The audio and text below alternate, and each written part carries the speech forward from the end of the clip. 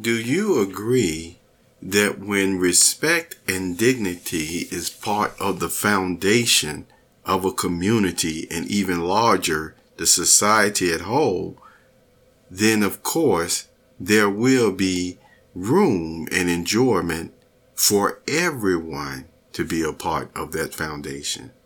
Hi, I'm James Lynch, and welcome to the Park Books Update Moment. For this Sunday thought, I want to talk about briefly just the Constitution and the Declaration, of our rights here. People have heard said many times from famous people and maybe even yourself that the Declaration states all men are created equal, that they are endowed by their Creator with certain unalienable rights, that among these are life, liberty, and the pursuit of happiness. With that being said, the Constitution also works in conjunction with this, and when they were, establishing the government to have something solid, and people may say for the people, it references, again, even the subject matter of religion, how the government would not establish one, nor interfere in the rights of persons to worship. See, I'm paraphrasing this, but that still is what it was basically saying, that it is not going to promote a religion, but it's not going to interfere either. So, coming from the standpoint of elevated thoughts, persons often bring out how they call the founding fathers of the United States and North America were very smart, intelligent men, enlightened men. Yes, they were even known, many of them, to have what they would call esoteric knowledge. That's just the reality of it. But with all that knowledge that they have, people still respected them all the same, and they say the Constitution is a marvelous feat, a marvelous accomplishment on a genius level that has not been created since for any other country. In fact, they would say other countries learned from it and made sure they continue when they wanted to develop their rights for the people to enjoy a quality of life and a government that would really keep the human heart in the way that they treat their people, you see. Now, with all that being said, let's focus in on elevated thoughts. Elevated thoughts. If persons respect the whole structure, the different branches of government and everything set up by these men, what about the references still towards our rights being given to us by God Himself? What about their respect for, hey, we are not going to promote a religion and we're not going to interfere either? See, those elevated thoughts were in reference to who? The divine one, as they would call it. I would say the true God Himself. And this is what it was in reference to, okay? How were they able to put some of these thoughts together? This is where I want to reference the good book, you see. In the good book, if you go to Exodus, many persons have read the, quote, 10 Commandments, unquote. But then, if you turn over to the book of Leviticus, you will also see laid out the groundwork of what people had to do in a ritual or religion way of serving God. Now, the same way that the Constitution, or really the Declaration of our Rights, really referencing God in that way, you see, this is what the book of Leviticus actually did too. It referenced to God, what God thought, how He felt, and how the people were to be treated and governed. Yes, it was called also like a tutor or someone leading, the nation to Christ, helping them to understand that you see all of these things that we're doing. It shows us what the divine one, what the true God feels about matters, how he is even protecting us. And yes, when we make mistakes, you see, he even has a provision for that. Let's emphasize that a little bit more about the mistakes. Remember when I said in the Declaration of Rights and the Constitution how you can tell the founding fathers were still referencing the divine one? That helped to put something, the king in the spirit realm still in its proper place. Do you agree? In its proper place to the point of, even if we don't respect and dignify one another, before we go any further with, mistreatment of one another, we have to remember where our rights come from and who we are accountable to, you see. Going right back to the book of Leviticus. That does the same thing. How do we know that? Well, if you turn to Leviticus chapter 4, notice this. I'll read the first couple of verses, but then I won't go into all the procedure of what was required when persons unintentionally sinned, because it's a lot to it. I encourage you to read the whole chapter, but I want you to see how God singled out everyone just to let them know, yes, you are still accountable to me. And notice what he referenced in this and how he started off. How did he start it off? He started off on a spiritual note. And notice this in Leviticus chapter 4, and this from the New World Translation. In verse 1, it says, Jehovah went on to say to Moses, tell the Israelites, if someone sins unintentionally by doing any of the things that Jehovah commanded should not be done. Okay? Now, that's what Jehovah told Moses. In verse 3, he starts off with, if the anointed priest sins. Then it gives the reference of what he had to do for the guilt offering, the preparation and everything for God to accept, you see, the sin that he did, to cover over, make forgiveness for it. But this was the process. Now, it was a lot to that process.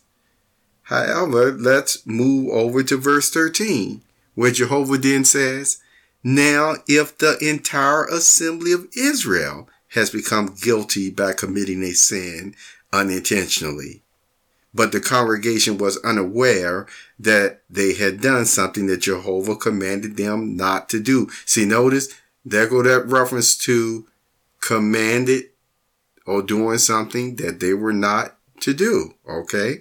So they were sin, the whole assembly. And they had a process they had to go through as well. Now, in verse 14, okay, no, let's drop down to verse 22 of Leviticus chapter 4.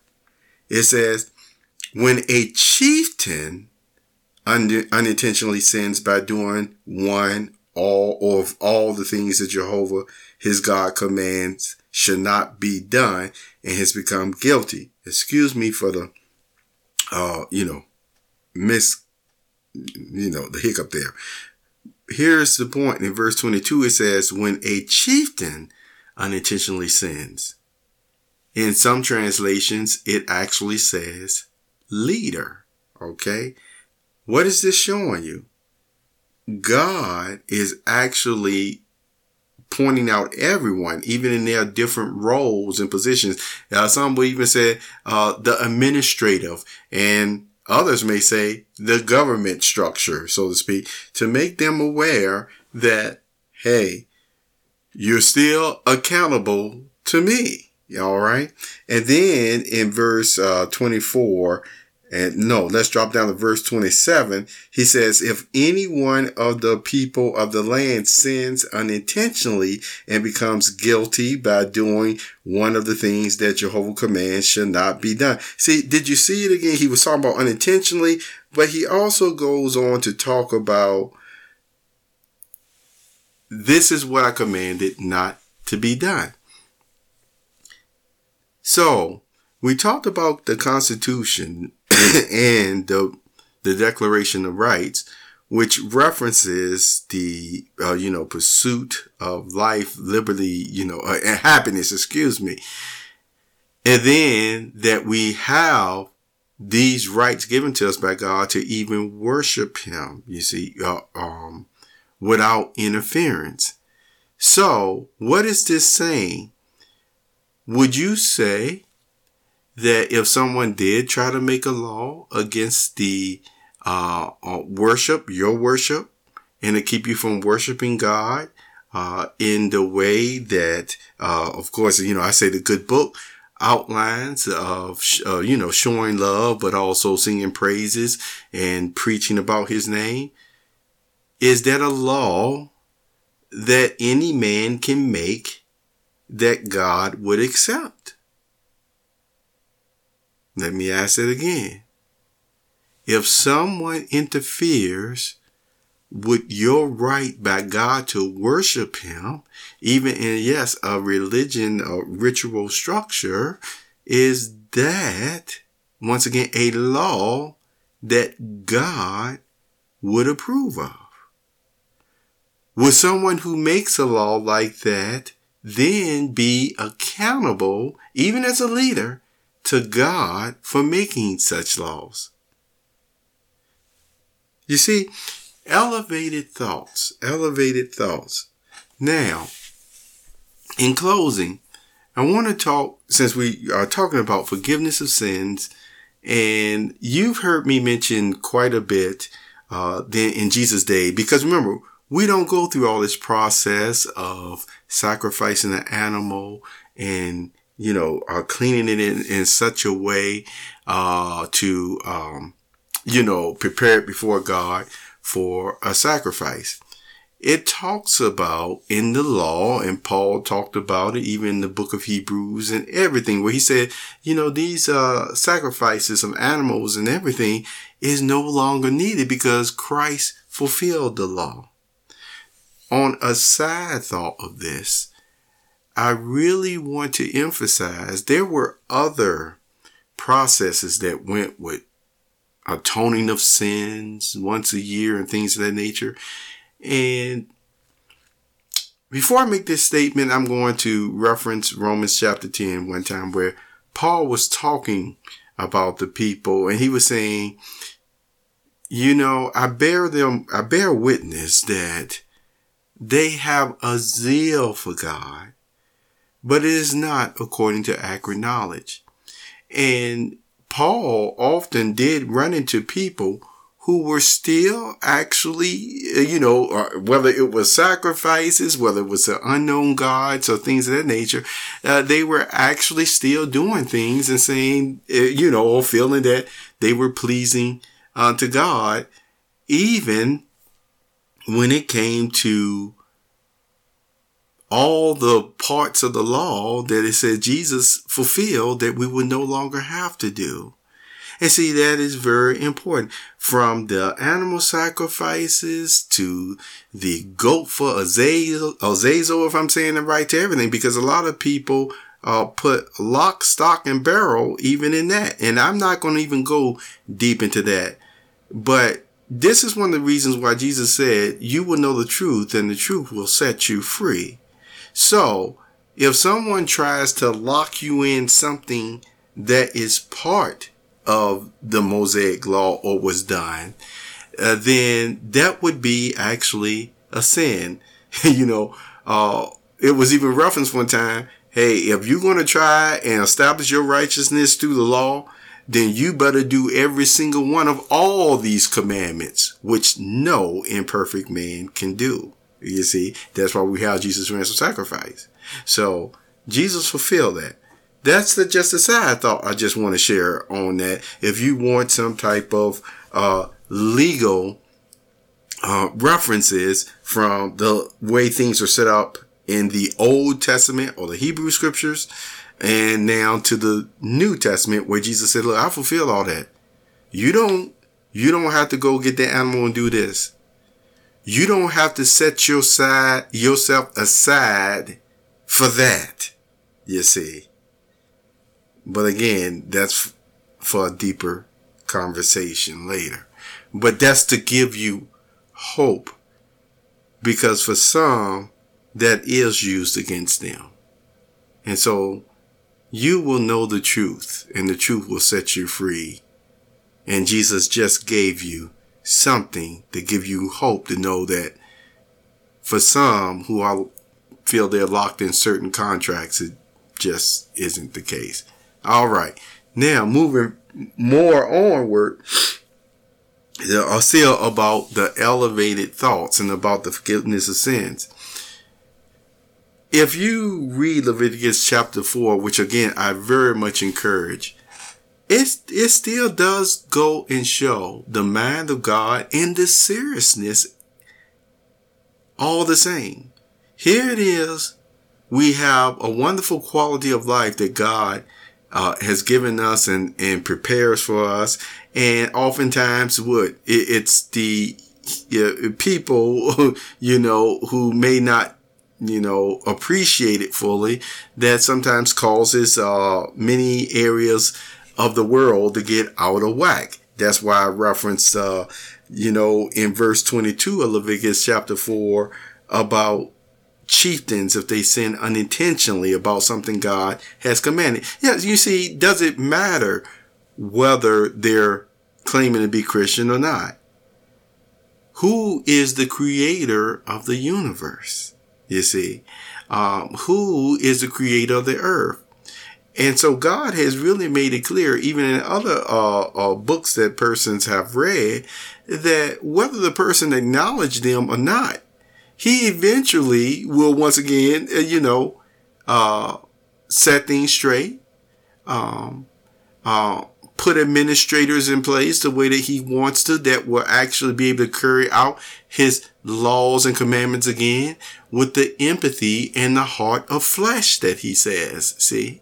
And of course, Jesus is the wonderful counselor.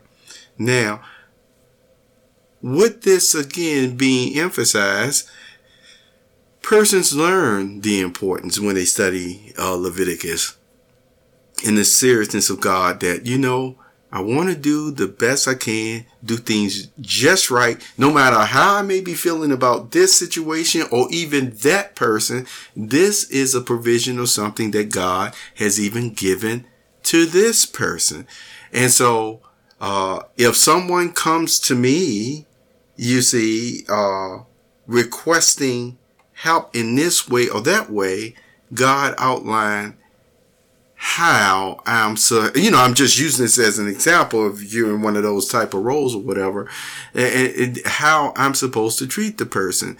I do not have the right or authority in some other way, you see, and you've heard me say that, to treat somebody else otherwise than what God is stating. I'm saying again, it doesn't mean people don't get in arguments. That's not what I'm talking about. But see, this is a protection from, as what the scriptures have been brought out, holding grudges against, your brother or your sister or what have you. It's a protection because you realize God is serious about this, and he is serious about no matter who may have sinned, even, against us or what have you.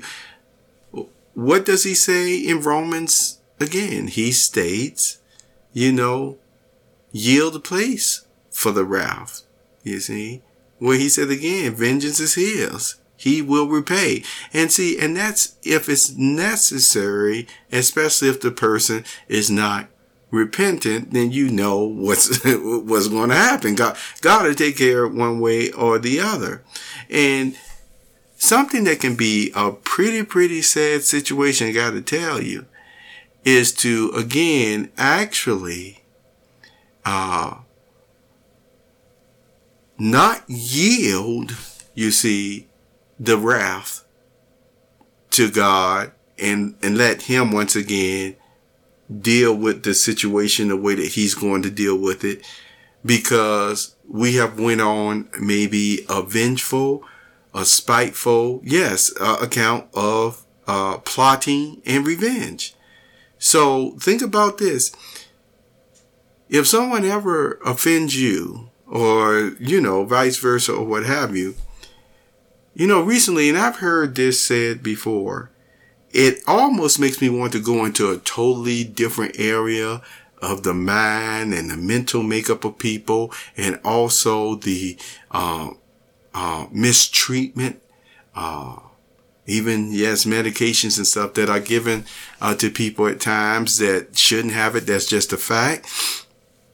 Now, when that actually happens, see, it causes a totally different type of matrix setup that we're in today.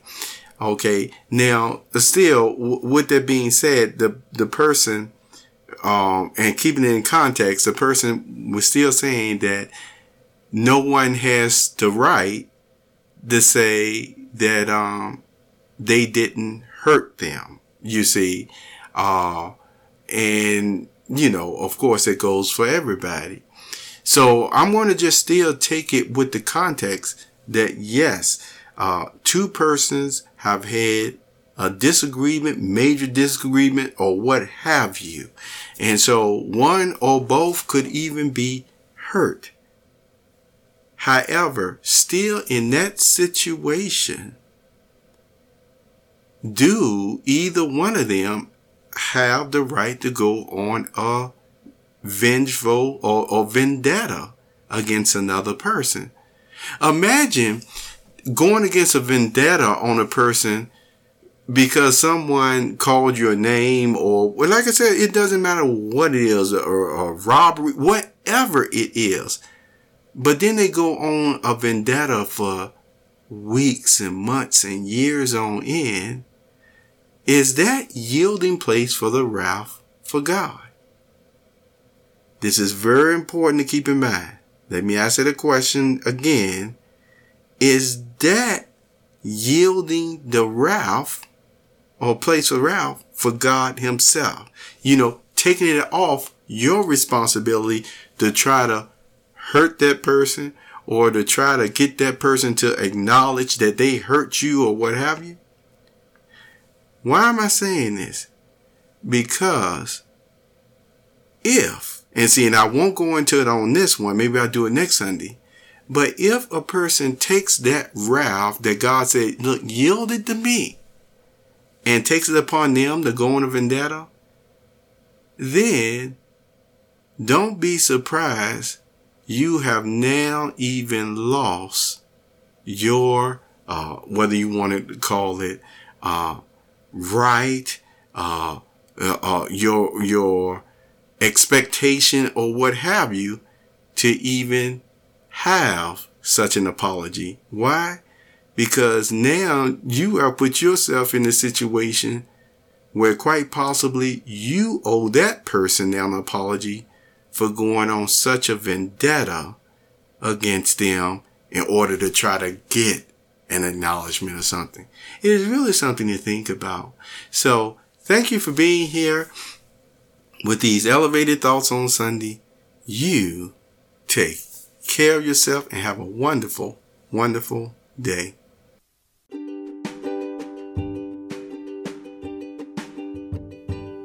You have just listened to the Perceptive Readers Podcast. Remember, until next time, if you read something that encourages you to improve or enhance your life for the better, it becomes your reality.